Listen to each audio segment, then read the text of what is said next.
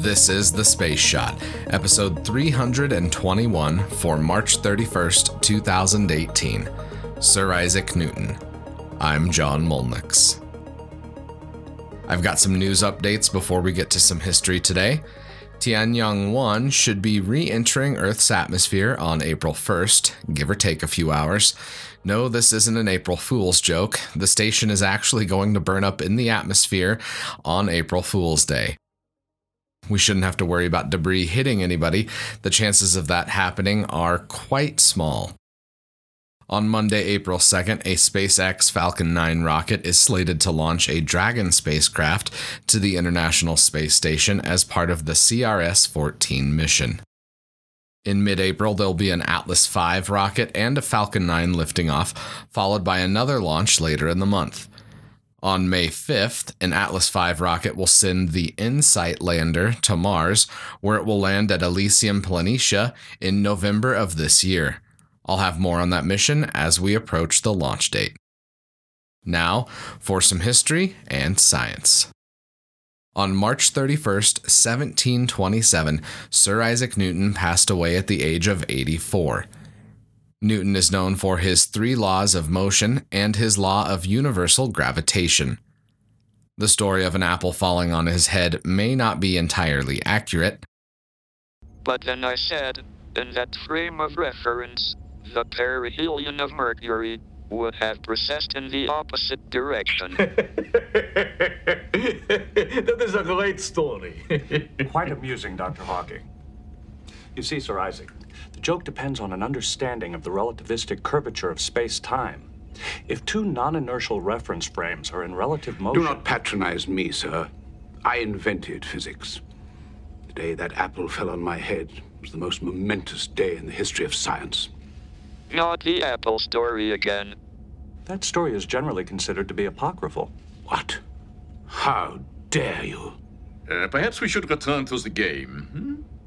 Now let's see, where were we? Yes, you raised Mr. Data 4. Which means that the bet is 7 to me? The bet is 10. Can't you do simple arithmetic? I don't even know why I'm here in the first place. What is the point of playing this ridiculous game? When I play poker with my shipmates, it often appears to be a useful forum for exploring the different facets of humanity. I was curious to see how 3 of history's greatest minds would interact in this setting. So far, it has proved to be most illuminating. And profitably. That clip was from the opening scene of the Star Trek The Next Generation Season 6 finale, Descent Part 1.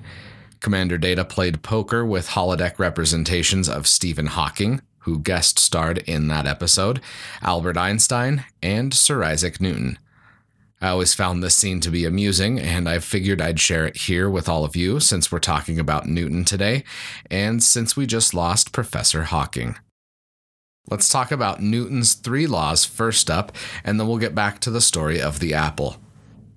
Newton's 3 laws of motion were published in 1687 in his seminal work known as the Principia, and they are, quote, every body continues in a state of rest or of uniform motion in a straight line unless it is compelled to change that state by forces impressed on it. 2. The change of motion is proportional to the force impressed and is made in the direction of the straight line in which that force is impressed. More simply, force equals mass times acceleration, or F equals ma.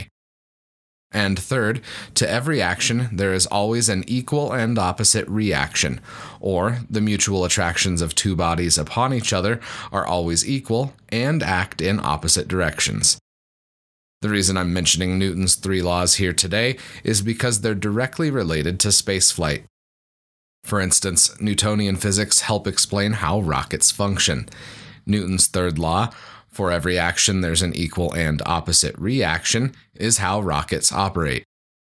A rocket has thrust because when fuel and oxidizer combust, they create a reaction that exits through a rocket nozzle, pushing the launch vehicle in the direction opposite of that thrust.